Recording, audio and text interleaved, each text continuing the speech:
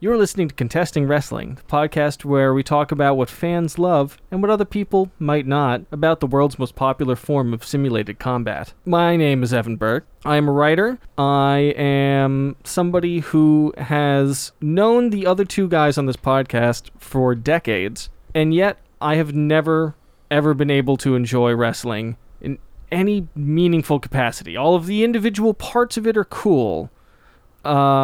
Many of the individual parts of it are cool, but I've never really been able to get why you would watch wrestling and not do almost anything else with your time. And my name is Doc Diamondfire. I have been in the pro wrestling business. I first started over 10 years ago now.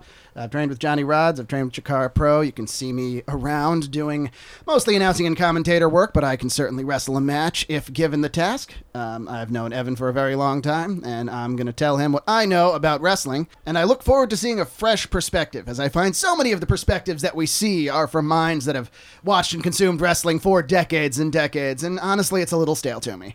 On that note, I'd like to introduce the third part of this podcast. Take it away, Professor. I am Dr. Ben Abelson. I am a professor of philosophy at Mercy College and also a mind that has consumed decades of wrestling.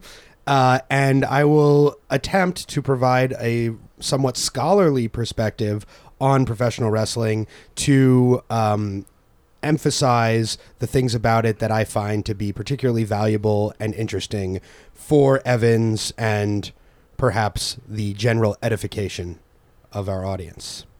Yeah, that's what we're talking about. Both of you are doctors, yet I only respect one of your doctorates. And you know what? It's not who you're expecting. I'll just say good man, Evan. So let's get into this.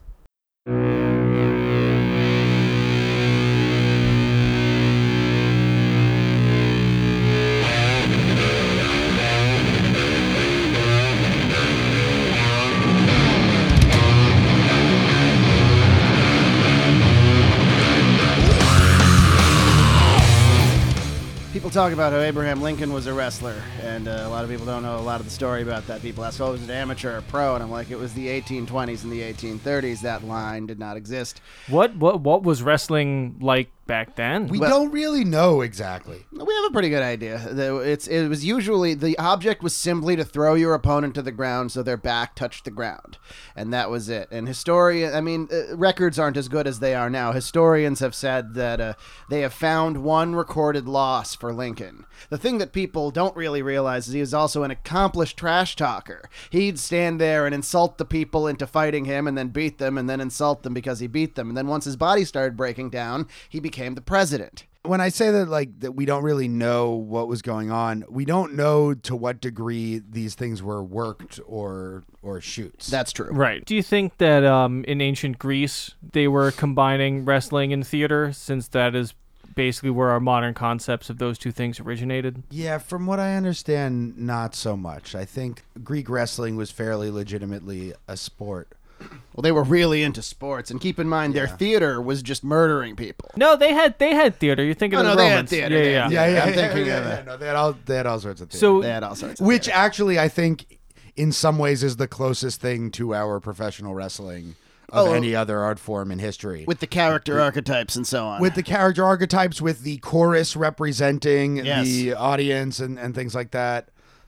Agreed. they just wouldn't really have seen the point in sports entertainment, right? Because it's either you've got sports, and the whole point of sports is to objectively see who's the best at the thing or not, and then you got entertainment where the whole point of it is to tell a pre-constructed story that isn't necessarily based on who's technically the best at anything or not. And so combining those two things might have seemed weird. On the other hand, their theater presentations were all also competitions. Yeah. Really? Yeah, you Tell us won about the that, award Professor. for like the best tragedy or the best comedy or whatever. Oh, man. Really? They had the ancient Greek Emmys. I Right, we but do that today, don't we? yeah, each festival specifically was cast as a competition. I guess when I look at it, and when I look at wrestling, question I have about it is, what is the point? It seems to defeat both the purpose of sports and of written entertainment. I think the idea is sports often has very dramatic moments. Sure. And there's a certain kind of pattern maybe to what makes for good sports moments. But you can't plan them in advance, right? They just happen when they happen. And so most of sports, and I think you would sympathize with this to some degree, most of sports is really boring. Most of sports is not exciting. Most of sports does not speak to you emotionally, things like that. So I think part of the idea behind pro wrestling is to take the drama of sports and to create an art form that always gives you that. The thrill of victory and the agony of defeat. So The wide world of sports. Make it so that every time you tune in to the game, you're seeing a game that goes to a, bases loaded, bottom of the nine, full on, like what is going to happen, truly edge of your seat kind of thing. That's the idea. Maybe not every time do that, but find out how often an audience actually wants that. Because if every baseball game went into extra innings because the players were so sharp, it wouldn't be exciting. Right. And if every wrestling match was a super nail biter, the two best athletes in the world fighting for the richest prize in the world, that wouldn't mean anything after a little while. But doesn't that kind of leave the door open for so that's why a lot of wrestling has to suck to make the other wrestling meaningful. Yes. Yeah, very much so. Same thing with actual sports. A lot of baseball games, again, for example, scores 2-1 after 3 hours. Yawn. Right, but that's the whack part of sports, though, right? Like, if you're going to have a completely constructed, fictitious sport, why keep the shitty parts? That's... if you're going to make a delicious dessert, why not just have a pile of sugar? Because that's the part that makes it sweet, right? I don't know. Well, no, it's that's the thing with entertainment. Evan is partial to a pile of sugar. I am. No, I meant more. Look, why? I mean, yeah, cut out the middleman. Just put the sugar in your face until you have diabetes. I get the point. No, So I was more skeptical to that analogy.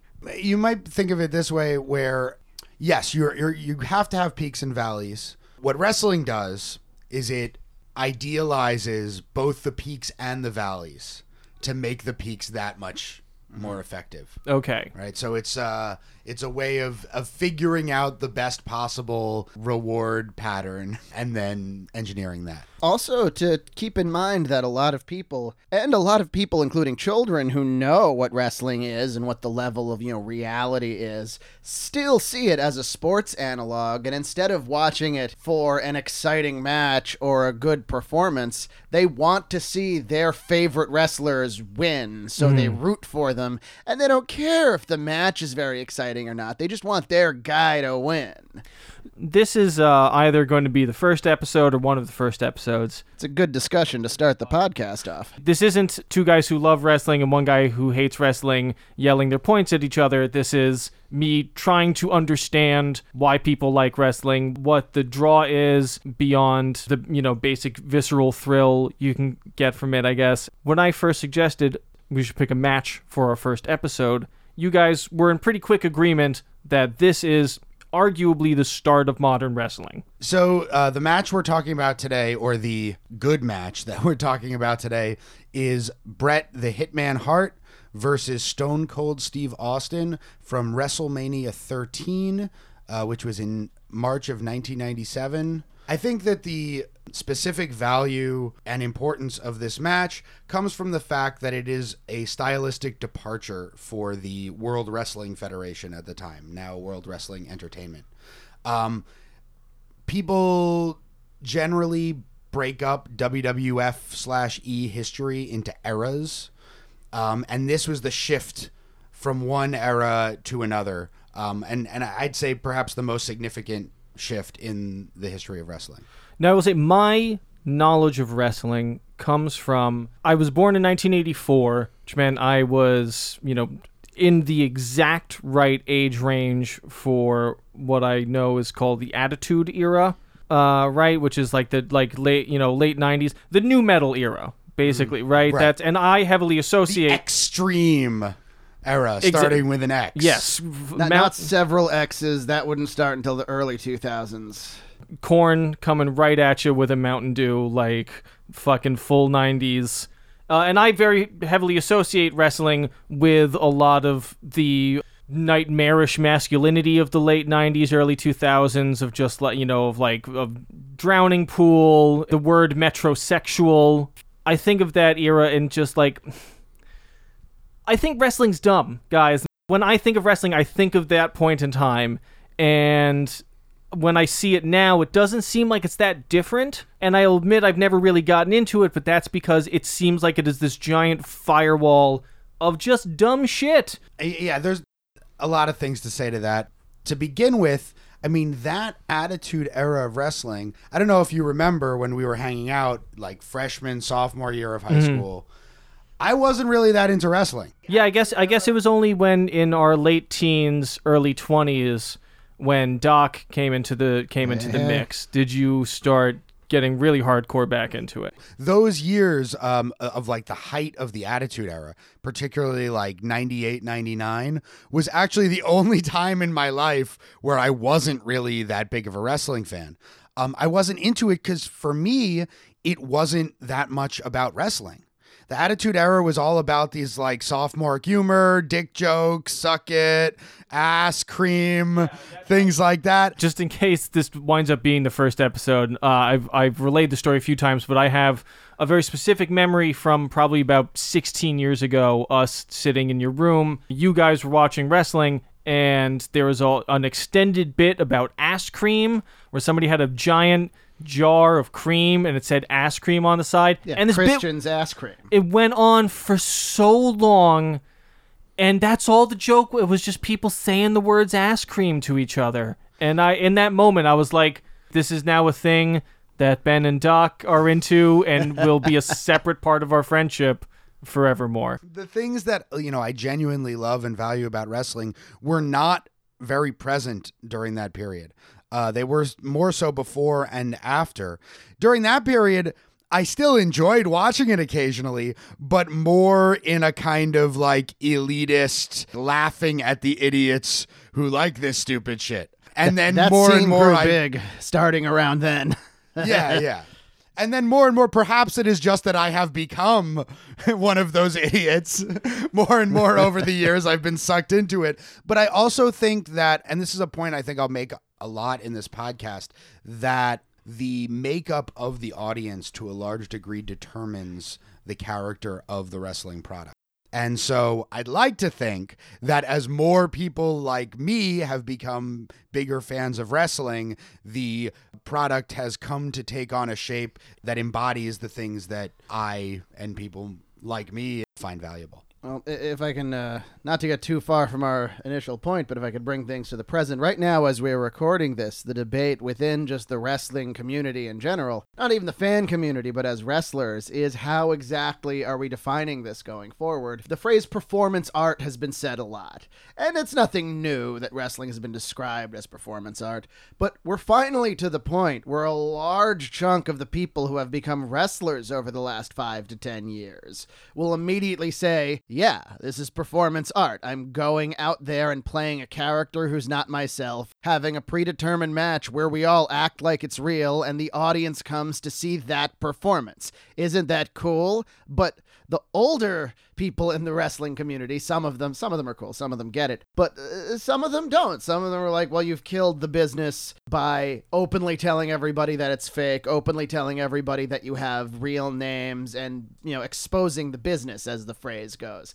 And it's becoming a big cultural war in the middle of it. So it's changing rapidly and sharply right now, and I find it fascinating.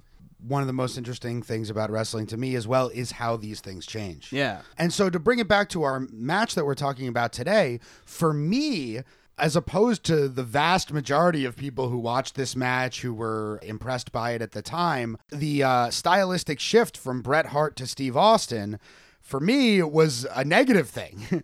For me, it actually took me out of wrestling because I liked the older style. And we'll talk a bit about what those styles really embody. That was one of the big differences, I think, between you and me. And I didn't know you yet at the time. Whereas you saw the change and thought, well, I want wrestling the way it was. I saw the change, and it affected me. You know, going through being a teenager, is that wrestling grew up with me, including its really dumb phase, which I look back on with affection, but would not at all want them to do now. Yeah, I think it's interesting that you are slightly older than me. Yes. So, you were already full on adolescent, I think, when yes. Austin was hitting, whereas I was still younger, so I didn't quite get it the same way that other people did.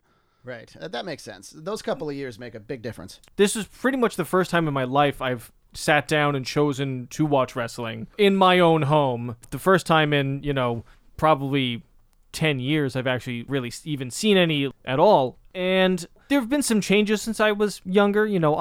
I used to be pretty much just completely anti all forms of sports and athleticism because I came of age during the waning days of the jock-nerd dichotomy.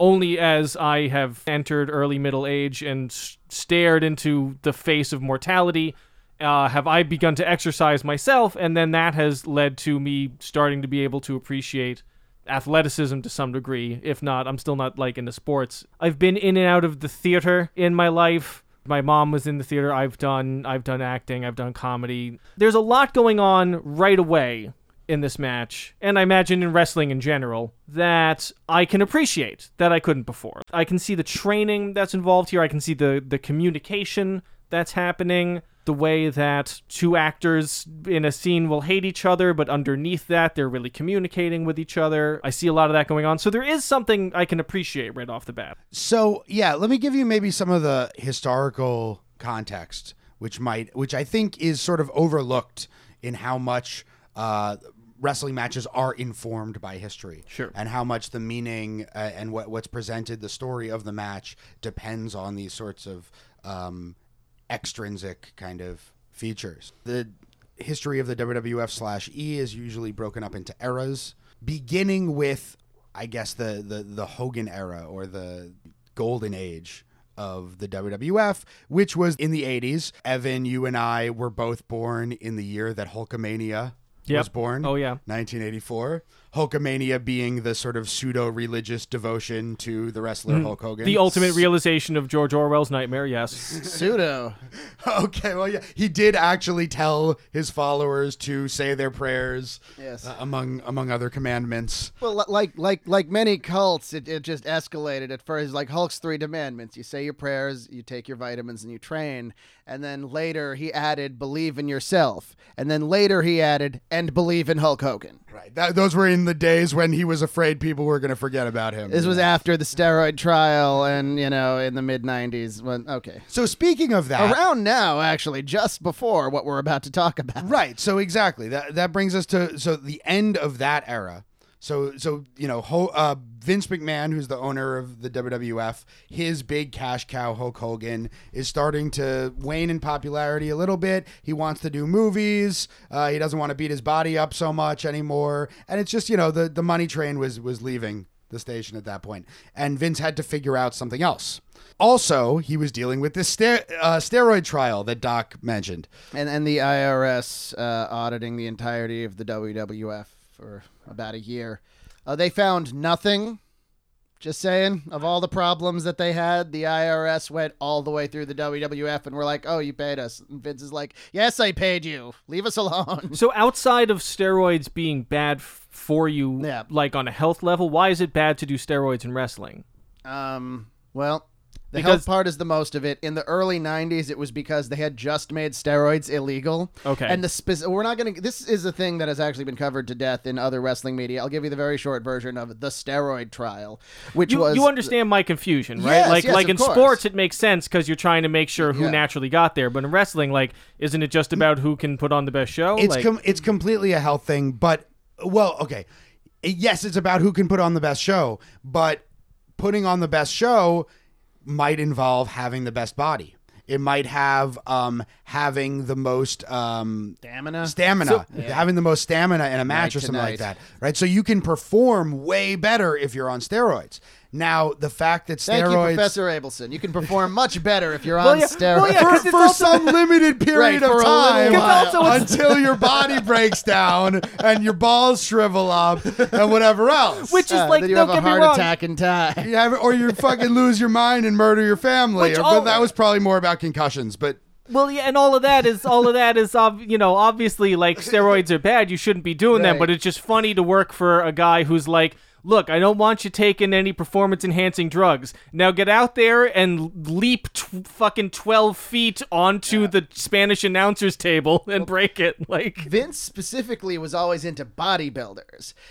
Bodybuilding missed our generation because bodybuilders started to look like awful veiny freaks right around the time we started becoming aware of the world. But bodybuilding was a major sport for young boys to look up to bodybuilders for decades and decades, up until like just after Arnold Schwarzenegger. Like the Arnold Schwarzenegger bodybuilding pictures are very tasteful. He looks great, and everyone that comes after him looks awful, in my opinion. My point about the bodybuilding thing is Vince would then give the better jobs and the more money to the people that looked the biggest, which encouraged everyone to take as many steroids as possible, and that destroys their body and they die. so Vince unwittingly creates a problem. Okay, I see. Yeah, yeah. And also keep in mind, just not to completely throw Vince under the bus, which I'll do if it's warranted, they didn't really know what steroids would do to you until like the early 80s, and they weren't even illegal until 1990. Oh, wow. So I didn't know when they first came out in bodybuilding circles in the 60s, you could go to the doctor, he'd give you 100 syringes and as much steroids as you wanted,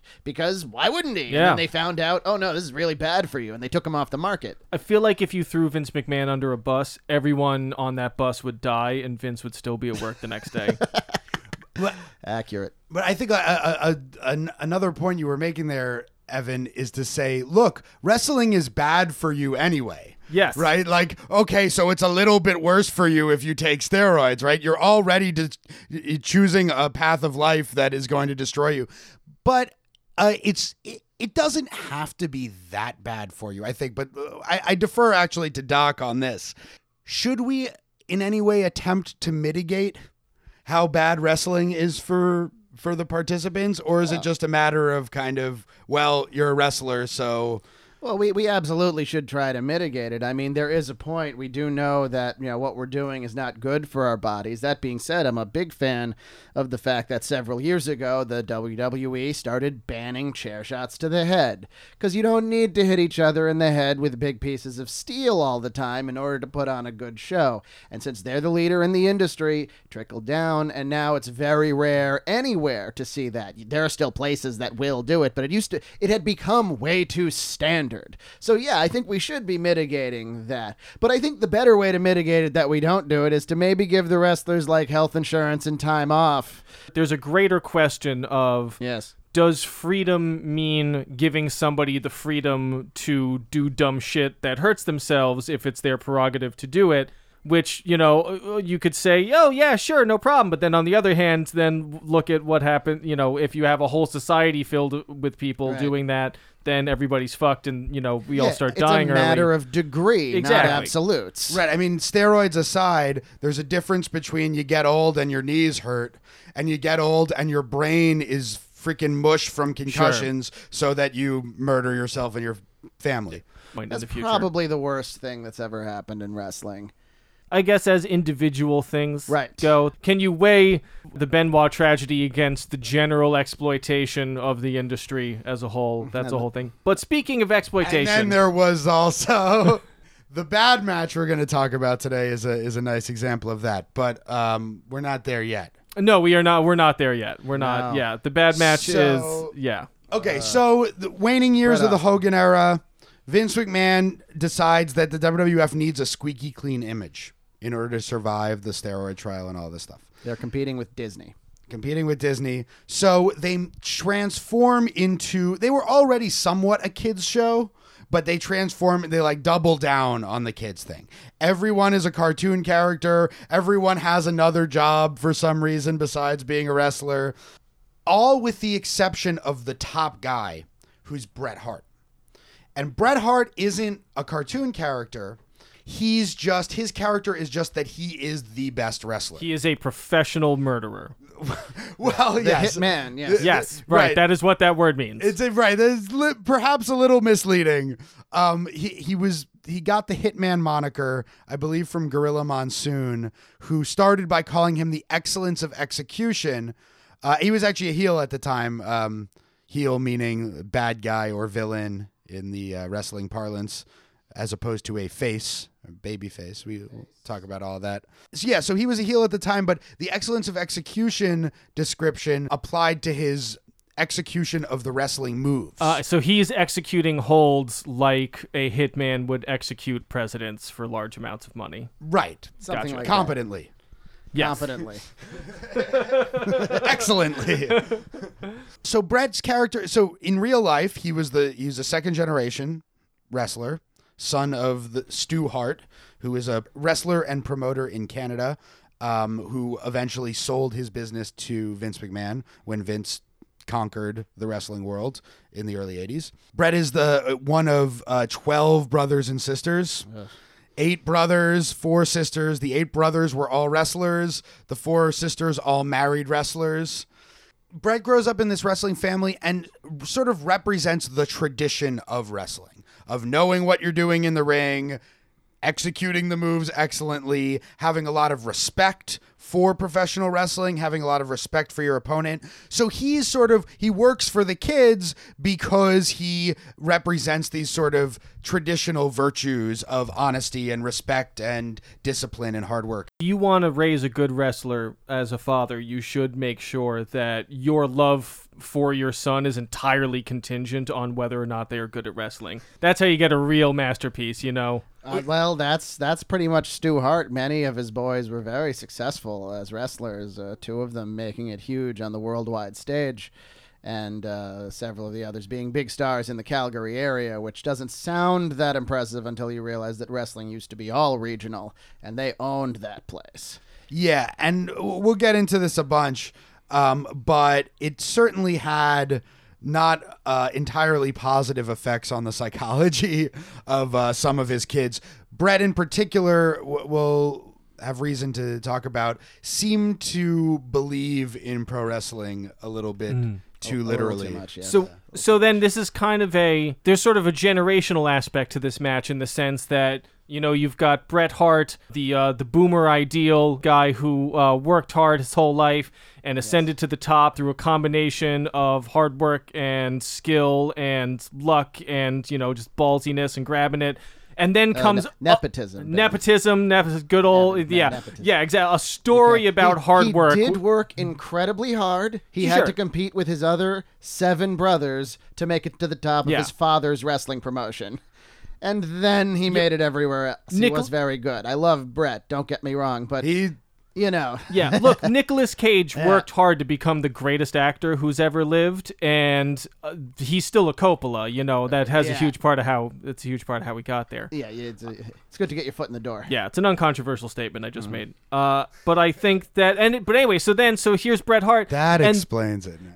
And did you not know? Yeah, his name's Nicholas. He's Francis Ford Coppola's nephew, I think.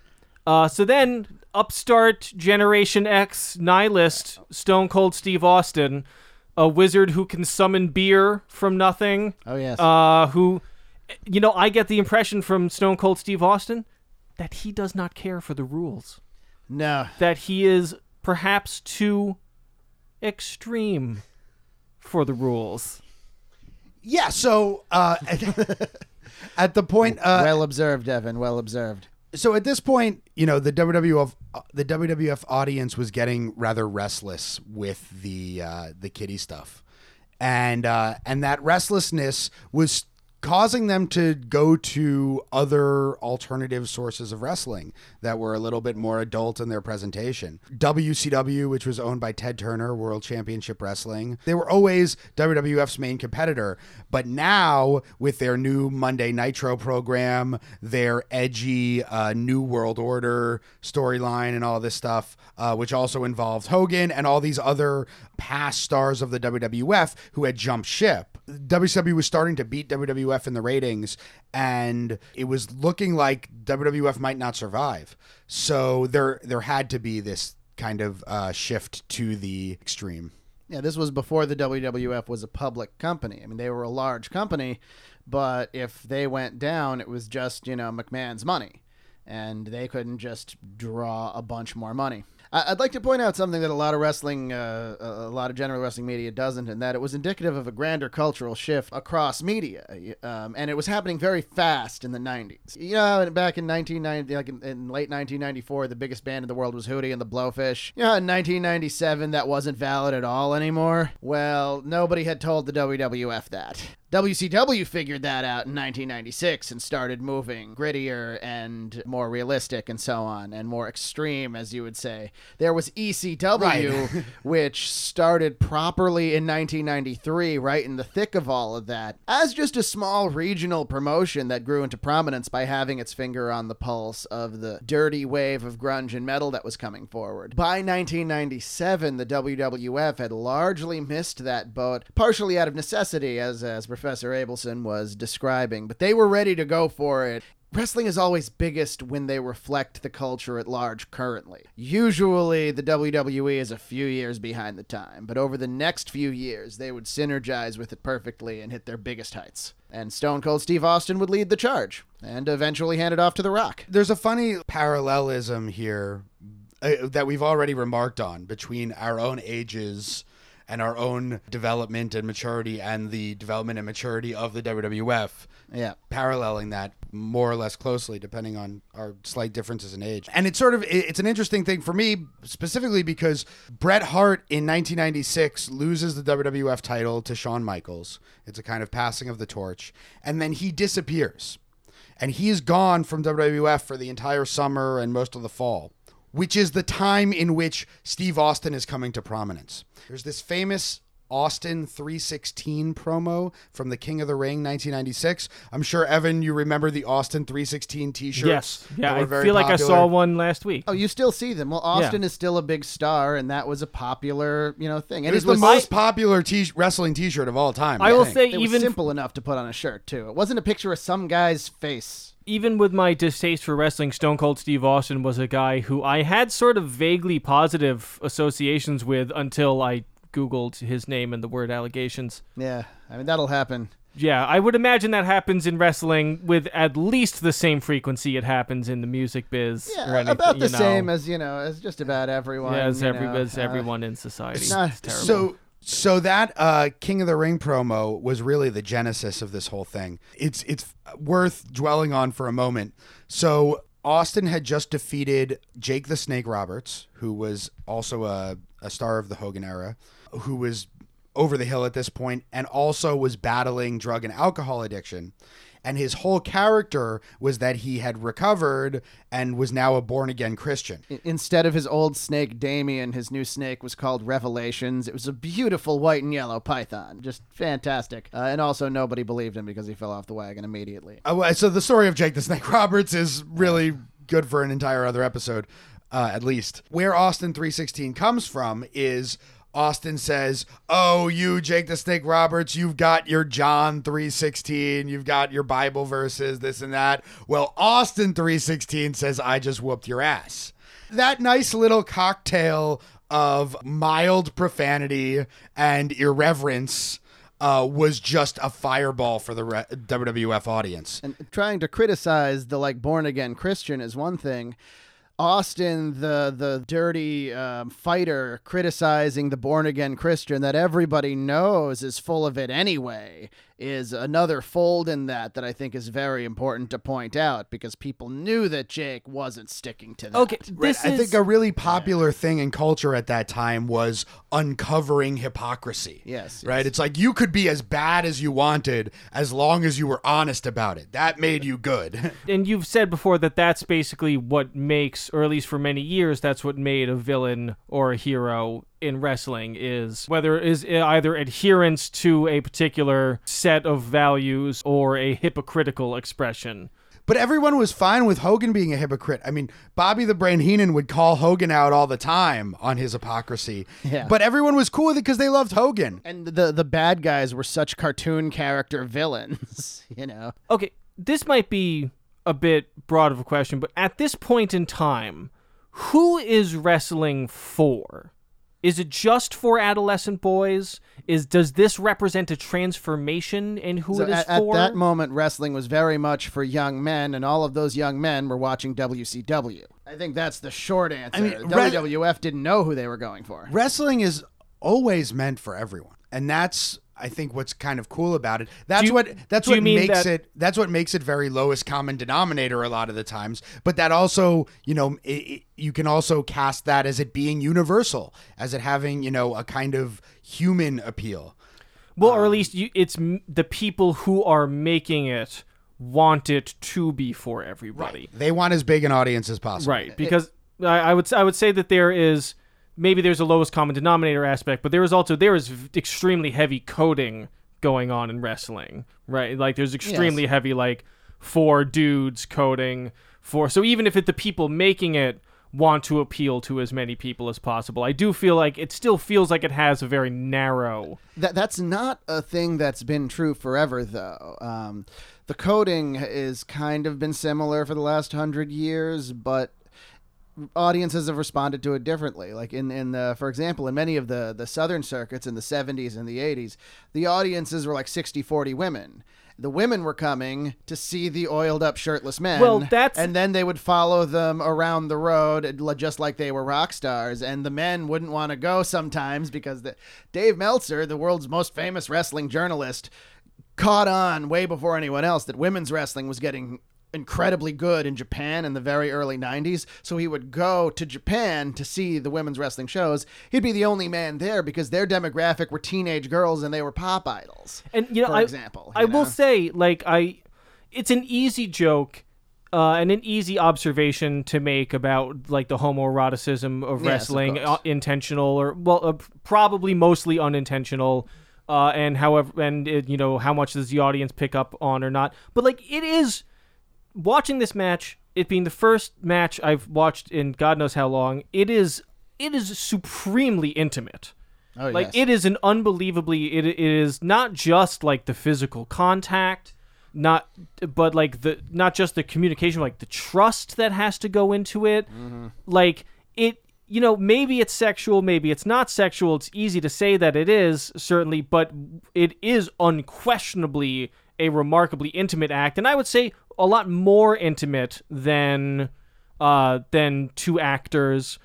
Even more, I went to college for music. I was a musician for most of my life. Playing music with somebody else is a very intimate act. It's got fucking nothing on wrestling. There's a bunch of critical theory actually talking about. There was one volume published by, I think, MIT Press. It's called Steel Chair to the Head, that had some articles in it talking about representations of masculinity in wrestling, but also wrestling as a sort of way for men to kind of have a safe space in which to work out their intimacy with each other. So for instance, in tag team wrestling, the idea that you have a partner who's going to save you or who might betray you or things like that is playing with, a lot of our maybe insecurities about men's relationships with other men, that, they don't really have another outlet for meditating on. And I think there's been ink spilled in at least one YouTube documentary about like the intimacy of MMA and how that can serve, especially amongst guys who are still very into traditional ideas of masculinity, but also are human beings who need to express themselves and need to express, intimate feelings. It basically creates a safe space for them to touch each other, a safe space for them to get close to another human being and share a really intense experience with each other. The pure physical aspect of it then, which is the other side of it, you talk about the kind of what it is in the abstract, but like as opposed to actors on stage where they'll spend an hour dancing around each other and then they'll kiss or something, or even musicians on stage. Fleetwood Mac will play for 2 hours, and at the peak of one of their biggest hits, Stevie Nicks and Lindsey Buckingham will kiss, and the audience will be like, "Oh, they're getting back together." It's like, no, they still hate each other. They do it every night, and that's why they can charge $1,000 for tickets. Does that really happen at Fleetwood Mac shows? Not anymore, because currently Lindsey Buckingham isn't in the band, but that was their big main event for a long time. Wow. They'd sing together, they'd have their thing, and then finally they'd come together, and the audience would come back every time. Brilliant, by the way. You heard about Rammstein Rammstein recently? Yes, Oh, I yes. did. Yeah, that was Good for them, good. man. Go Rammstein. Oh, It was in Rammstein. Russia? In Russia, yes. Yeah. They did a homosexual kiss on stage in Russia for anyone that doesn't Where know it's where illegal. Yeah. very illegal, and the guys in Rammstein don't particularly like that. Anyway, yeah. So when you're in the ring with somebody, and like when you train, one of the first things you have to get over is the intense physical contact with somebody else. That's not just like, it's not just violent. It's cooperative. If I'm gonna body slam somebody, I have to, like, the physical things, throw their arm over my shoulder. I'll put my arm over their shoulder. I'll put my other arm all the way between their legs, and the crook of my elbow is at their crotch.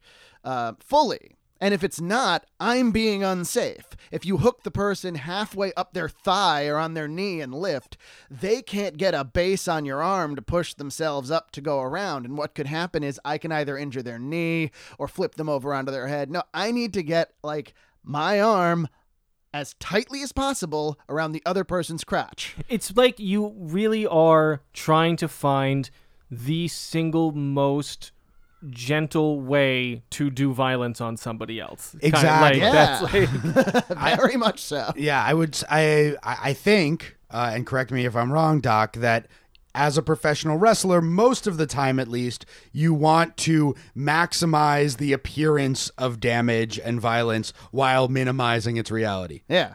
Mick Foley said in his book, Have a Nice Day, that people would send him VHS tapes of themselves bloodying themselves horrible, doing like the cheese grater spot. And he said, next time you do the cheese grater spot, do what the pros do. One guy holds a cheese grater a millimeter away from your face, and the other guy makes a face. Do you Yeah, find... and this was Mick Foley, who bled buckets and destroyed his body. He's no stranger to just abusing himself for it, but still, you don't just scrape a cheese grater across your face. That's stupid. So in the locker room at a wrestling training facility, Yeah. is it a space where it is more okay? Because, like, men are bad. At least straight guys, we are not good at, like, being able to compliment each other. You know what I mean? The way that, like, literally every other group of people is able to be like, hey, you look hot today, and it's not an issue. And is that, like, since fashioning your body into an ideal is at least kind of part of what you're all doing there, is it more acceptable to be like, bro, looking sexy? Well, I mean, you don't necessarily say looking sexy, but you go up to somebody and say, hey, man, your abs are coming in. That's great. What are you doing? And then the other person will be like, well, these are my workouts, or I'm doing this diet. And, you'll directly compare body parts. And it's, in a lot of other places, like straight men or not, it's considered very rude to just comment on other people's bodies. Well, yeah. It's not really in a wrestling locker room or in many places of performance like that where everybody's looking at your body anyway. It's just par for the course. Sure, and it's kind of why you're all, or at least part of why you're all there, or it's part of it's a part of everybody's journey. To shy away from it would be doing all of us a disservice. Just for the sake of all of our egos. We feed our own egos plenty. We don't need somebody to also tell us that we look great unless we look great. So, getting back to the match. Yeah, I'm sorry. Yes, getting back to Bret Hart versus Steve Austin. I want to Might learn as more well pull about it gym back in. etiquette because I'm going to join a gym for the first time, and I need to know how to be in there. I can talk to you about that later. That's if you okay. want. That'll be our other podcast. So while this whole King of the Ring thing is happening, Bret Hart's not around. I wasn't around. I was in summer camp that summer. I was not watching wrestling. I missed the whole Austin 316 thing. I come back at the end of the summer and everybody loves Austin. Bret's still not back yet. And I kind of don't get it. I'm like, this guy whoops your ass, this and that. Like, I don't, he's okay. I guess he's kind of a good wrestler, but come on. Bret is the best there is, the best there was, and the best there ever will be. And I really believed that and still kind of do. So this shift was happening and I wasn't quite on board with it myself. I was at the Survivor Series in 1996 where Bret Hart returns and wrestles Austin for the first time, and they have a great little wrestling match. Bret wins. The crowd is not entirely pleased about that. Like, about half the crowd is cheering. The other half of the crowd is like, we kind of wanted Austin to win. I didn't understand that, but that was what was happening. Well, just like me, Bret was your guy. But if you hadn't seen the direct rise of Austin on the TV for the previous couple of months, like, it was confusing for a Bret guy because Austin was clearly, like, he had some worth that was very different from the Hitman's. It was confusing to a Bret guy, and it was confusing to the guy, Bret. Right. The character didn't understand what was happening. Why is he losing his fans? Why aren't people respecting him the same way? Why aren't people respecting him for beating Austin? Austin lost. He showed he was the better man. Why are they cheering for Austin? This kind of thing has happened. It seems like Bret is better at the technical side of wrestling. Bret is a better athlete, per se.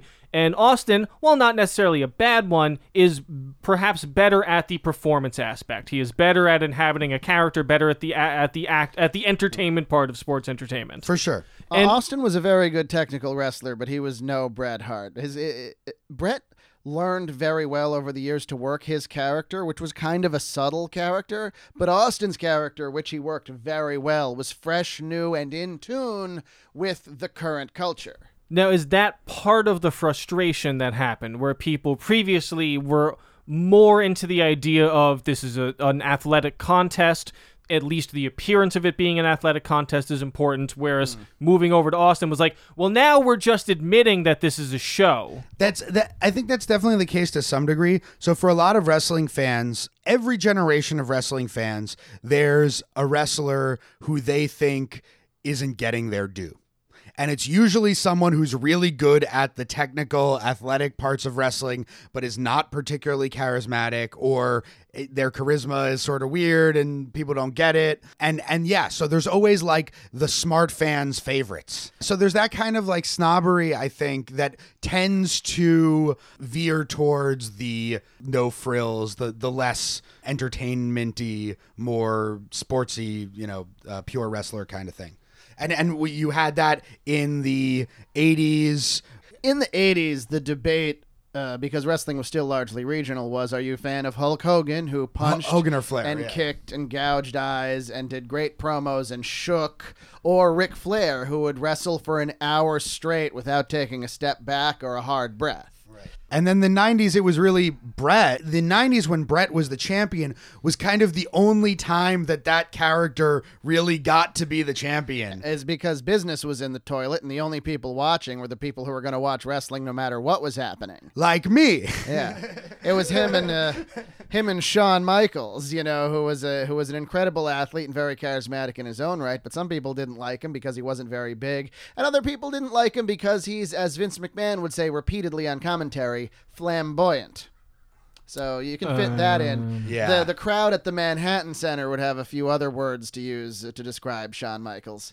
It has only become the case recently that wrestlers coded as gay or like flamboyant or whatever are beloved by fans more often than hated. It used to be like, you want to get heat, you want to get the crowd to go against you, act gay. I feel like that's no longer the case, but only very recently. I feel like that was society's setting until like 2012, maybe something like that. Well, like I said, it's the reflection of society, and when it does it correctly, that's when people start to like wrestling.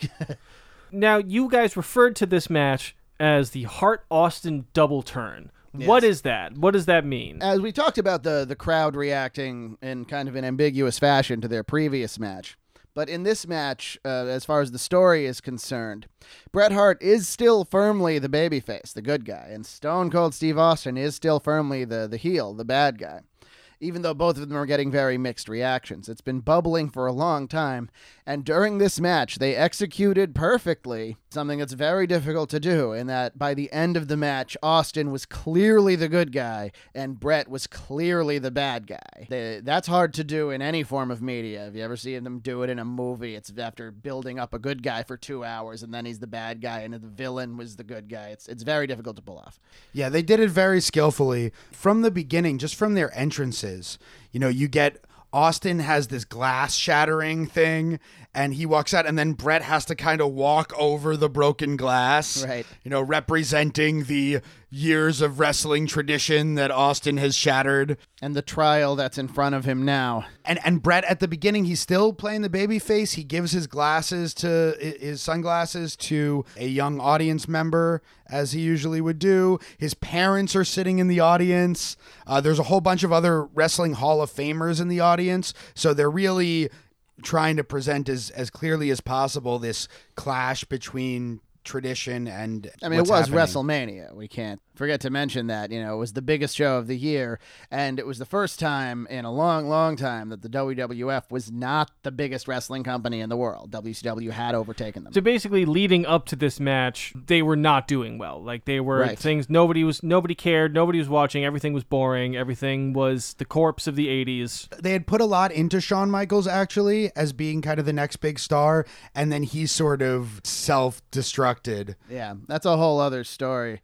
But he wasn't going to be the guy to turn business around. Yeah. Now was the time to do something different, and this was something different. So the match stylistically, in terms of how they're wrestling, is already a departure in that they spend the first half of the match is completely outside of the ring. They brawl into the crowd. This was not something common at that time.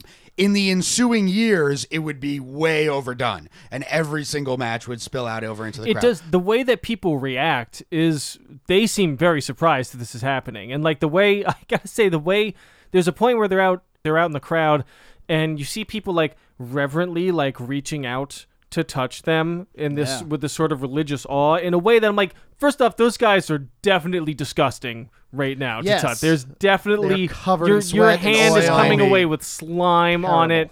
Also, they probably don't want you to do that. That's very distracting, I would imagine, when you're already trying to fake fight a guy out in an audience and not actually hurt anybody around you. Yeah, this was before that was done a lot, so people didn't, they were this guy's right in front of me now. I've only seen him on TV or behind the barricade.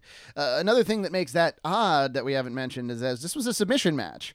You had to win by putting a hold on the other guy or making the other guy quit. They had to say the words "I quit." Yeah, which was in actually, the ring, I might add, was a callback to a match at the WrestleMania 2 years previous. Yeah, WrestleMania 11, where Bret Hart wrestled Bob Backlund, who was a guy from the pre-Hogan era. Yeah, he was champion for about 5 to 6 years. In the late 70s to the early 80s. He is the white meat USA babyface you could ever see. He was so Irish, he glowed. He was so American, like, oh my God. And the story of that match was that Backlund had snapped because guys like Bret Hart were departing too much from his own values. Yeah. So now Bret is cast, in that position of the curmudgeon against the rebel or whatever, in the opposite position than he was in 2 years previous. How much do wrestling fans think about all this? Like, are you guys, like, how nerdy are you guys in comparison to wrestling fans? Pretty nerdy. We're super nerdy in reflecting on these features, but I think everyone feels them.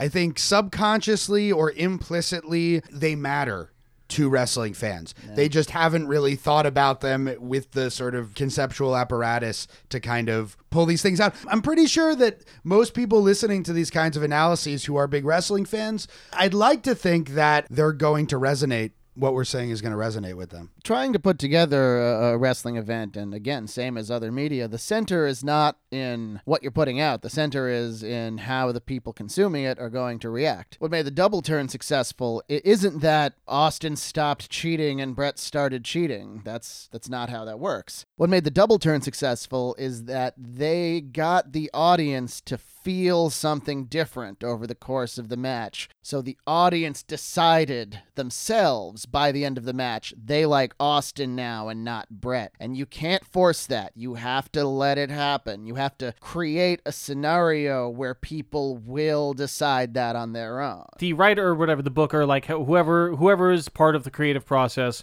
of deciding who wins a match and how that match is going to unfold, how often do they aim and miss? How often are they like, okay, at the end of this match, we think the audience is going to feel this way, and to anybody watching the match, it's clear both what their intention was and that they missed it in comparison to this match. It varies heavily from time to time. They miss a lot today.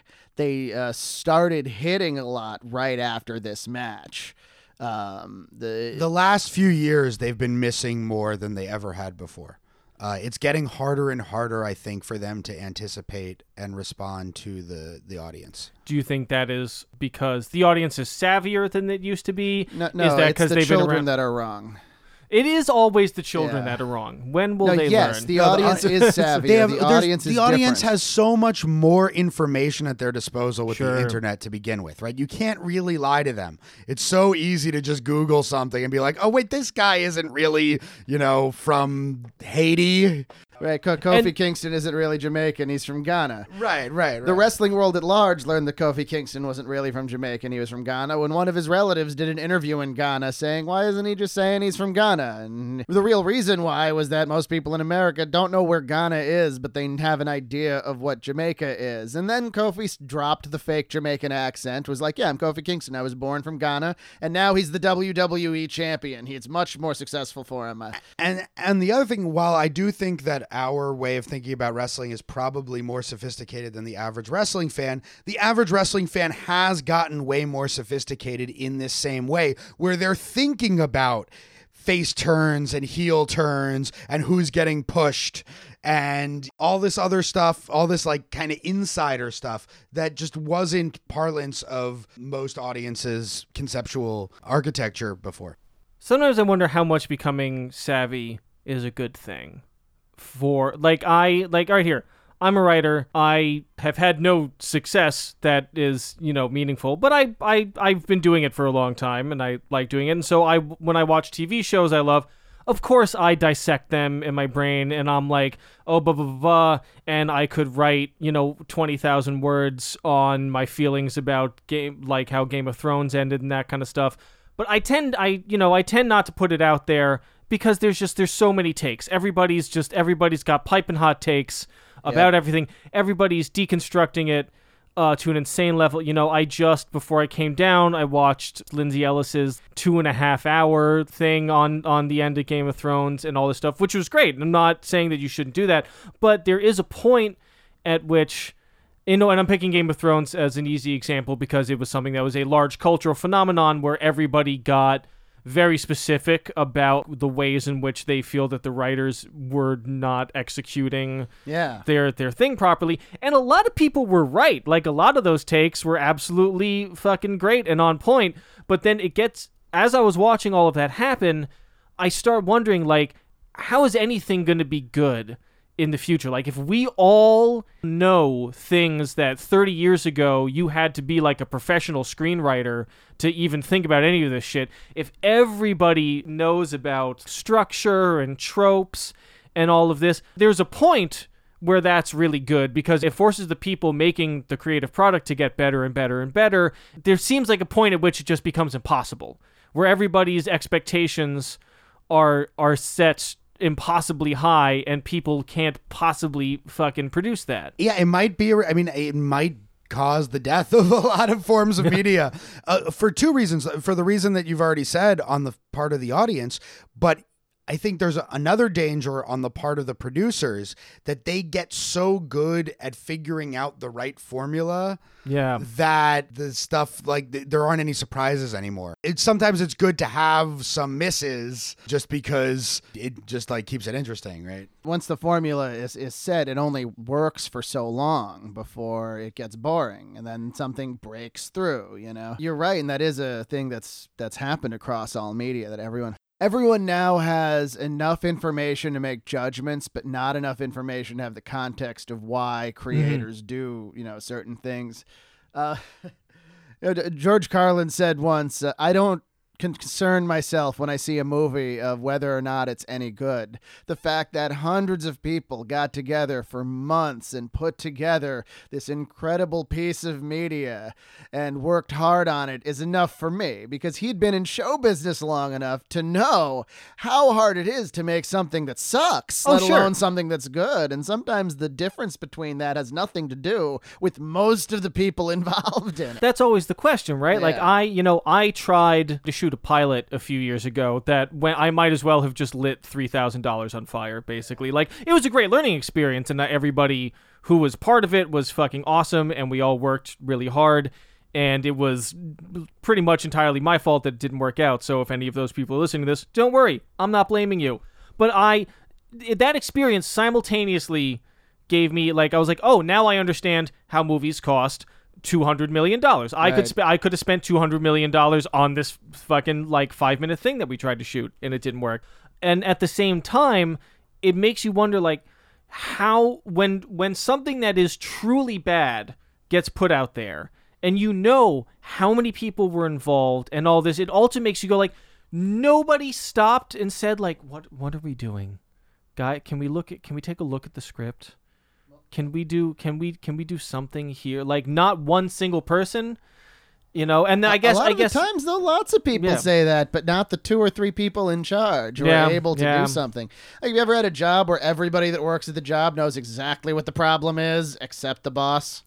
Oh, you mean all jobs I've ever had? Yes. Pretty much. I think maybe 2 exceptions out of 20. So, Steve Austin and Bret Hart. Sorry. Yeah, Look, this is a wide-ranging podcast. We were gonna just talk about the match for like the next. This is a podcast that covers the human experience through the lens of learning about wrestling. Yes, I know. So one major detail we haven't said is that we have a special guest referee involved, which is a MMA fighter, Ken Shamrock, who's about to start wrestling for the WWF at the time. The UFC had just started to become a popular thing. Yeah, it was being banned and unbanned in states left and right. And bringing Shamrock, like a real fighter in, lent this air of realism and real violence and real kind of combat to the match and to the subsequent wrestling period. They didn't overdo his appearance. He was there. He kept order. He got involved physically once after the match. Right. So we have this literal transgressing of boundaries, them fighting in the crowd. Bret Hart even gets thrown onto the legends that are sitting in the front row. Right. Hart wrestles in this really kind of calculatedly violent and dirty way. Which is interesting because you would expect that from Austin, but the fact that Bret is sort of stooping to his level is, I think, what makes Bret a heel in the end, is the fact that he's abandoning his own principles, his own values. And he does it in really interesting ways. Like, for instance, in this match, he innovates the figure 4 around the ring post. So he takes a classic pro wrestling move that Ric Flair used to do that was involved in some of the biggest NWA title changes of the last 30 years and whatever. And he turns it into this, newfangled, extreme weaponized hold around the ring post. Bret really pulls this kind of stuff out in this match. And in the end, ends up bloodying Austin. And we get this iconic scene of Austin in the sharpshooter, Bret Hart's submission hold, bleeding out of the head, wearing the proverbial crimson mask. I'm not sure what proverb that is that talks about Austin the 3:16. Yeah, it's obviously it must be Austin 3:17. Oh, okay, right. Because we know what Austin 3:16 is. And so in the end, Austin never submits. He passes out from the blood loss, and that's extremely important too, because so if Austin had won the match, maybe some of the crowd would have been happy, but it wouldn't have made Bret.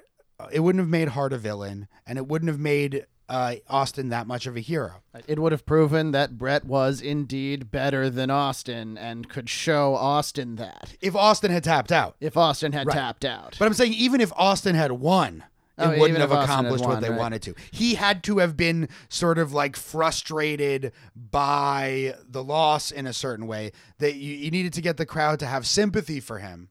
And so he had to lose, but he couldn't tap out. That would have belied the kind of resilience and tough sort of virtues that he was supposed to embody. So it had to be this sort of delicate balance where he loses, but he doesn't quit. And then in the end, Bret Hart attacks him after the match, even further departing from the sort of, respect and integrity and all the other stuff that Bret was supposed to represent. And that's when we get the full turn and Austin comes out a complete hero. Shamrock pulls Bret physically off of Austin, instantly making him a star in the professional wrestling world. He puts his hands up and the crowd is ready to see him fight Bret.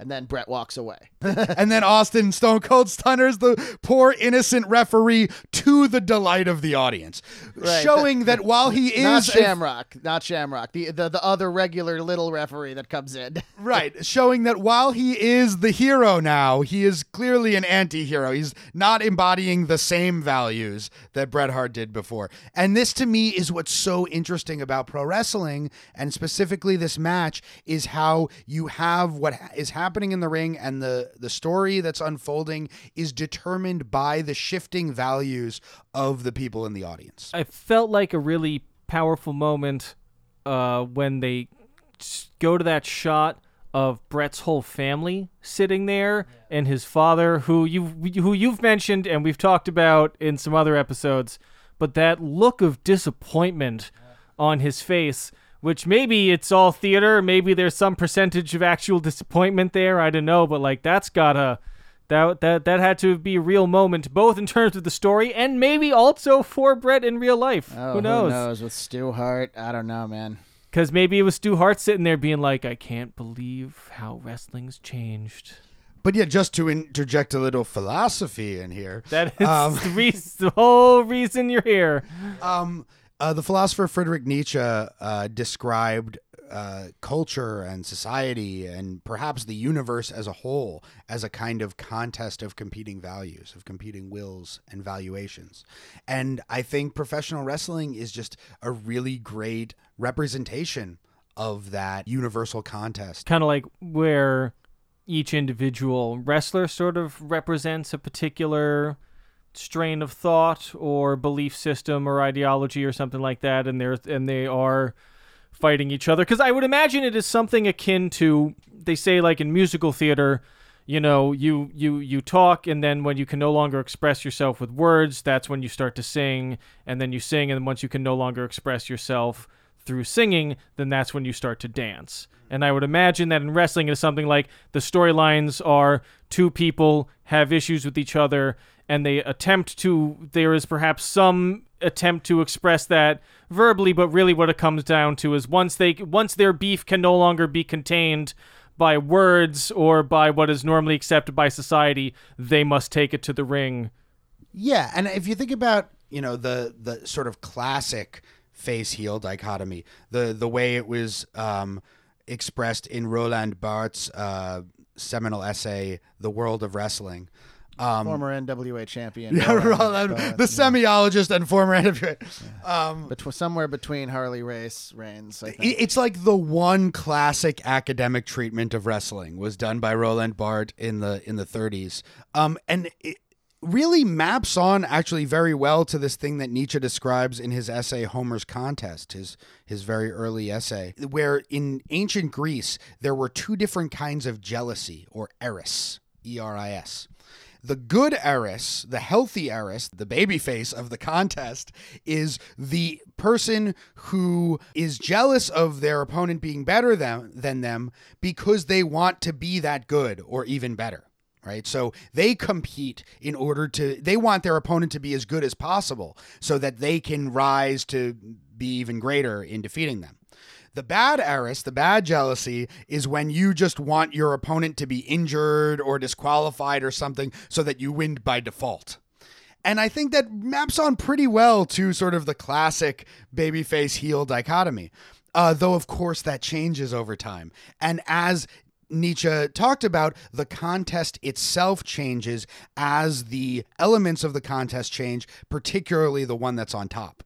So is it sort of like, if you're looking at the basic dichotomy of wrestling, where it is, you know, an athletic competition on one extreme and a piece of theater on another extreme, you could also vaguely classify faces and heels into those who ostensibly care about this being an athletic competition, those who ostensibly care about fighting each other according to the rules, or at least according to some sort of a moral code, and that's what's important, versus those who are interested in self-gratification, those who are interested in winning at all costs, and are uninterested in even the appearance of a contest.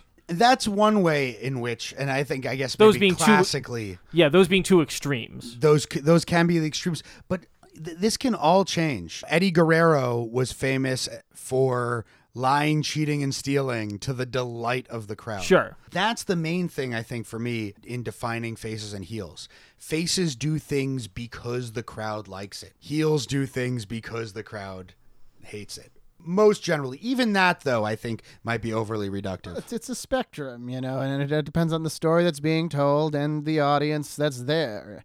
A really good promoter will educate their audience first and then exploit what they've taught the audience is good and bad. One story that I like to repeat that I heard Jim Cornette say was that when they were doing tar and feather matches in Tennessee, it was comedy.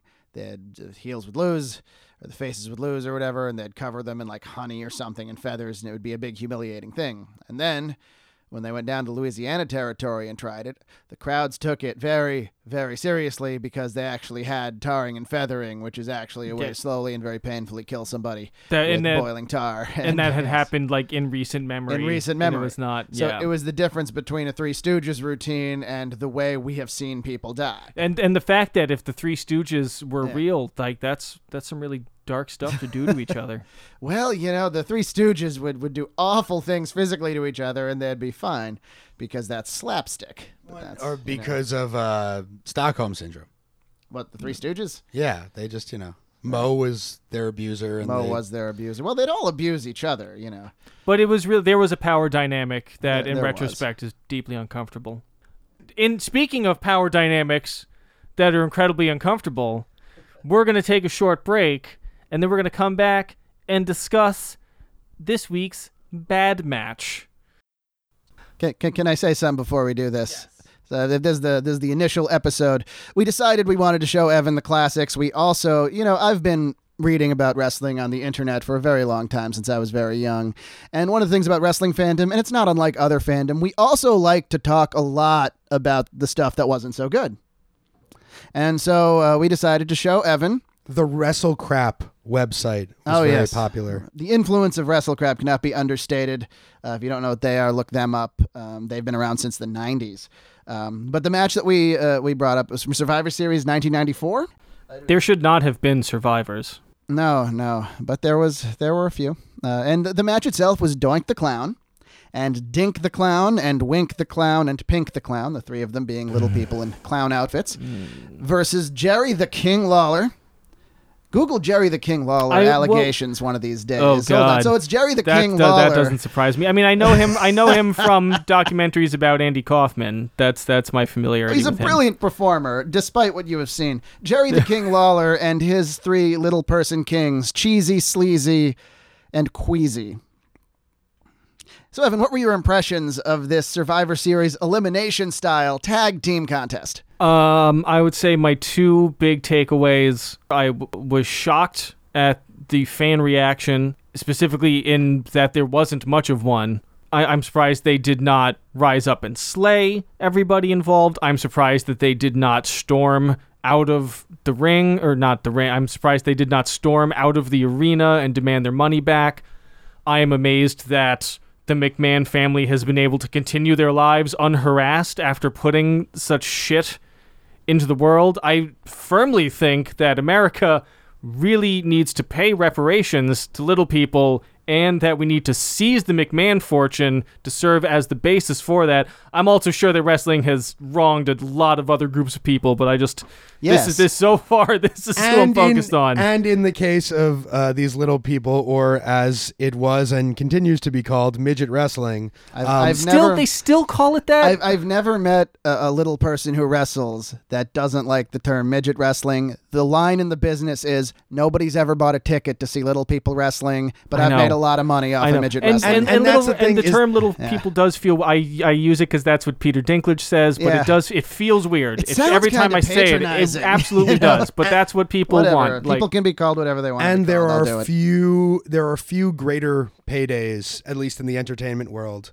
for little people than professional wrestling. That's a more searing indictment of our culture, but I do see see your point. I mean, if you listen to Dinklage talk about the kind of acting roles that were available to him, or that he turned down. Oh my God, yeah. In order to forge the career that he has. He could have been Pink. Like what? Like right. Seriously, like what the fuck is this? Like why did this get made? Why did people take the time to practice this? There was clearly a lot of rehearsal and choreography for it, because every time they did a bit, they did it 5 more times. The structure of the match was the Doink and his little clowns would do something to minorly injure or humiliate Jerry Lawler, and it would involve all of them. And then Jerry Lawler would try the same thing with his little kings, and they would fail. And they did this sequence at least 5 times. The whole match, like, I thought the match would be bad, but I hadn't seen it in a while, and it is much worse than I thought it was. Like, my conception of bad wrestling and what I didn't like, and all of the things that I hated back in the 90s or whatever, all of that is so much better than this. Which is part of why it was so popular in the late 90s, because it was just different from a lot of what had come before, which was so much worse. The crazy thing about it is, as you've already pointed out, not only did the crowd not riot, but the crowd seemed to actually enjoy the match. Yeah. So what is that? Like, it was the people they were drawing at the time, which they were getting small crowds, and they were getting crowds with like little kids, and it was, you know, I mean, they were trying to find the next thing, and they hadn't found it yet. Like, I can imagine a child really enjoying this. I can imagine if it was 5 minutes long, I could see an adult being like, oh, this is sort of enjoyable. I mean, it just felt like it went on. I know it didn't actually go on for an hour, but it felt like it went on for a really long time. Like, it was 15 or 16 minutes. You're right. The biggest actual flaw in this is that it was way too long. They could have done the one gag and moved on. There was a point where we checked the time while we were watching it, and I was just like, I was so mortified at how much time was left. Making it even worse was the fact that the whole structure of the match was completely misconceived, because it was a mixed tag match, as they call it, so that the larger wrestlers could only wrestle the larger wrestlers and the smaller wrestlers could only wrestle each other.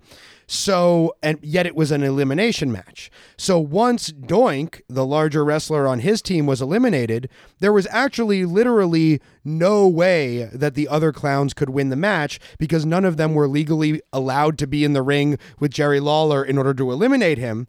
And yet that happened. Doink was eliminated very early in the match. So the vast majority of it just literally made no sense whatsoever. You said something there that we actually had not said yet. For anybody who has not watched the match, for anybody listening to this who's kind of more on my side of the equation, Doink is the clown wrestler. So just stop and take that in for a moment. He's a clown wrestler. I can only presume his moves are clown themed. Yeah, and it wasn't even the original Doink, actually. The original Doink was a very accomplished was his family like professional wrestler, put under a curse by a witch, and then his son had to also be a clown wrestler, and then that's going to go on for another 5 generations? No, he had drug problems, and they fired him. But let me tell you the real difference is that Doink, as you saw him, was a clown. The original Doink was an evil clown, which is so much more interesting from a storytelling perspective, really. Look, nobody has come here today to disparage evil clowns. What was the difference in their behavior? Well, Doink, the regular clown, would come out and smile and squirt his flour with the water onto the bad guys and shake the kids' hands and run around the ring and climb to the top rope and sit on his opponent. That was the whoopee cushion. They would pipe in a fart noise on television.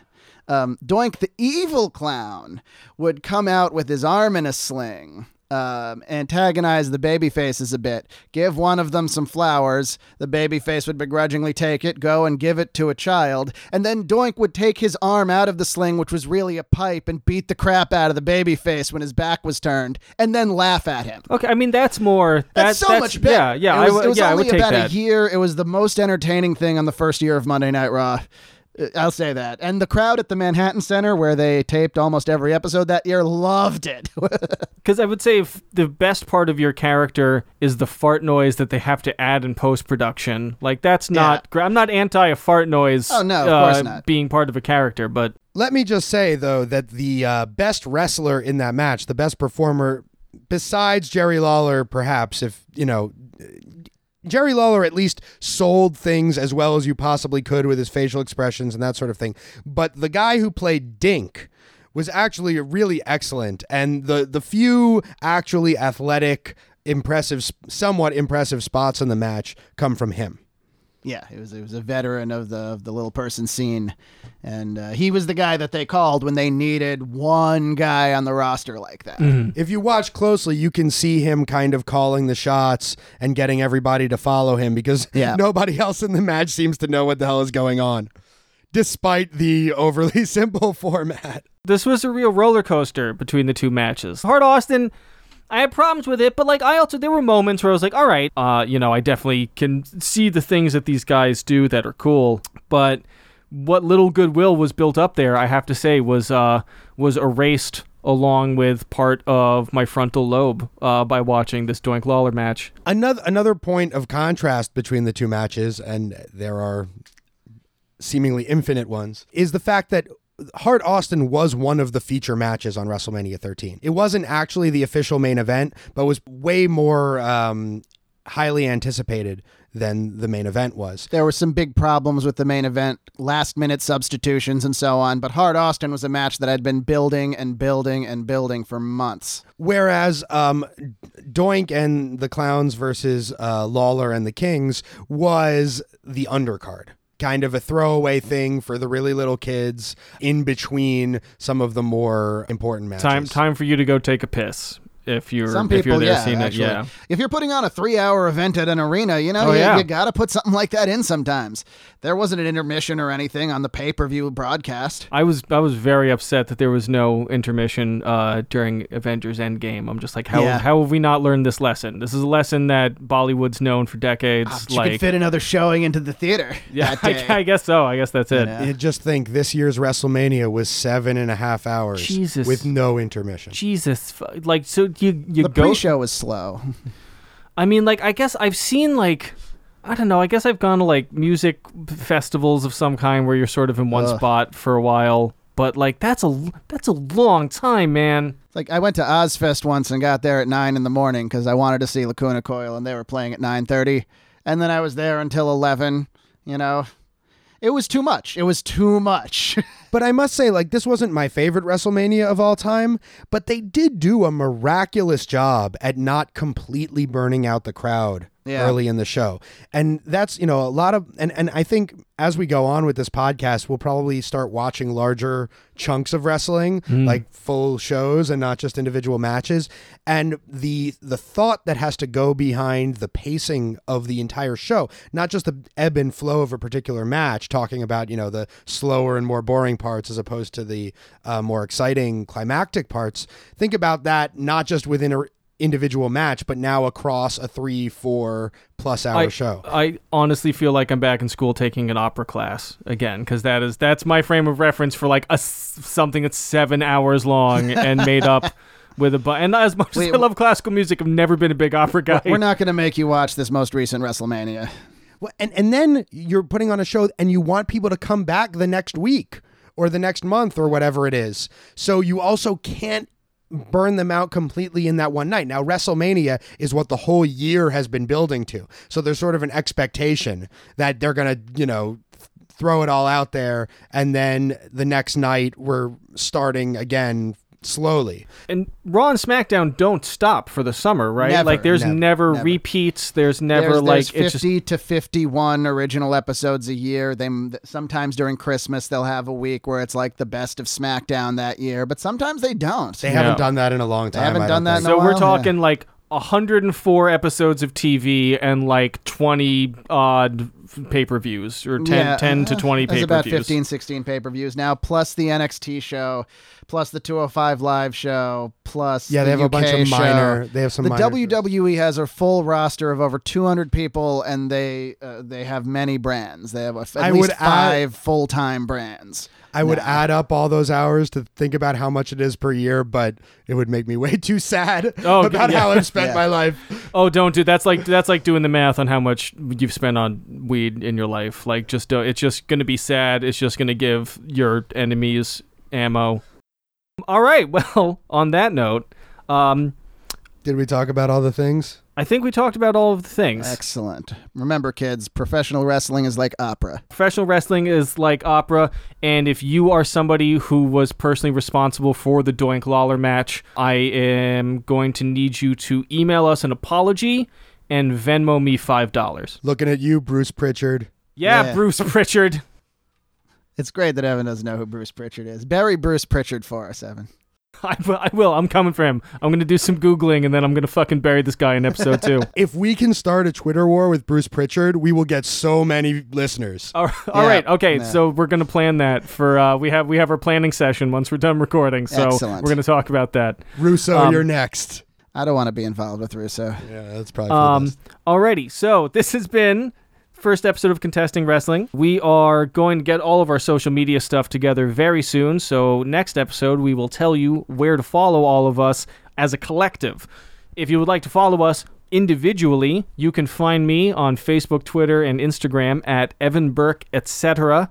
That's Evan Burke, ETC. You can also check out my writing at evanburke.biz. You can find me on Twitter at Dr. Diamondfire. That's at Dr. Diamondfire. You can find me on Facebook under Doc Rod Diamondfire, but I don't really use it. So find me on Twitter. I'm available for bookings, both wrestling, commentating, ring announcing. You can find me at ScribeBen. That's ScribeBen on Instagram and Twitter. If you have academia.edu, you can find some of my scholarly articles on my academia.edu page. Stay away from my Facebook. I mean it. Stay away from me personally. If you see me on the street, don't just keep walking. If you see me on the street, come up to me, give me $1. I'll talk to you for Yeah. a while about wrestling. You know what? And then give me another $1. Your thing is better. I rescind my thing and go with your thing. And I have been trained by a few carnies in my day. You're not, I'm not a little kid anymore. Please give me money. and on that note, Yes. please make sure you go to patreon.com/contestingwrestling. You can subscribe to us. We have a $1 tier if you want to just be cool. I don't know who's going to go with that, but it's there. And then we have a $5 tier that will grant you access to all of our bonus content, which includes watch-alongs, occasional bonus episodes, and the more money we have, the more you utterly smash that like and subscribe button, the more chances we will have to produce more bonus content for you, leading to a vicious cycle. But like the good kind of a vicious cycle. Some people don't want to be cool. Don't That is be true. one of them people. They don't. I mean, if you are one of those people, you can still just give us $1 a month and then not have access to premium content. You'd still be pretty cool. Yeah. You'd be better than everyone else. Better than everyone else. And that's what's important. Thank you. This has been Contesting Wrestling.